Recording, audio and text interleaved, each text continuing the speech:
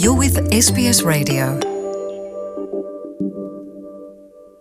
This is SBS News in Easy English. I'm Philippa Carisbrook. There's been a 7.3 magnitude earthquake off Japan's northeast coast. 4 people have been killed. Over 90 others are injured. The quake struck just before midnight off the coast of Fukushima Prefecture. It triggered a tsunami warning, which has now been cancelled. A train derailed with around 100 people on board. There were no reports of injuries. In the capital, Tokyo, hundreds of thousands of homes temporarily lost power. Japan's government says there have been no reports of problems at the country's nuclear power plants. The government has warned of the potential for dangerous aftershocks.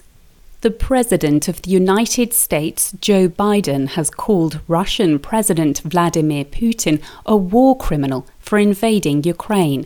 He's announced an additional $800 million in military aid to Ukraine and stated the US is committed to holding the Russian leader to account. What's at stake here are the principles that the United States and the United Nations and across the world stand for. It's about freedom. It's about the right of people to determine their own future.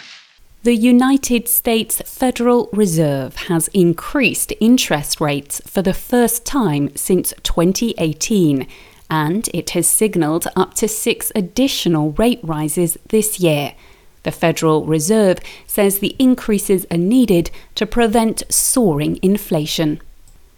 The federal government has committed almost $500 million in the upcoming budget to build a new dam in central Queensland. Deputy Prime Minister Barnaby Joyce made the announcement. He says the Urana Dam project will deliver more infrastructure to regional centres, including Mackay and Gladstone. Over 1/3 of the water from the proposed dam has been allocated to the coal mining industry in the Bowen region. Green Senator Sarah Hanson-Young says supporting the coal industry in this way makes a mockery of the government's own climate commitments. And it does beg the question, is this something that the National Party's donors have asked for? Why is Barnaby Joyce being allowed to deliver this type of money? The New South Wales opposition is calling for an investigation of what happened in the Northern Rivers flood disaster. Labour leader Chris Minns wants an upper house parliamentary inquiry into the flood response. He says the state government needs to learn from the mistakes it made. The Refugee Council of Australia is calling for the nation to increase the number of humanitarian visas it offers. It wants 20,000 places offered a year. A level like that was last seen in 2013.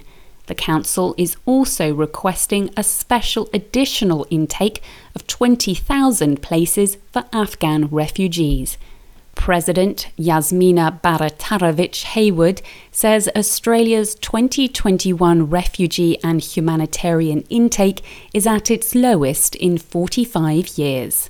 In sport, Serbian tennis star Novak Djokovic will be able to play at the French Open even if he's not vaccinated against COVID-19.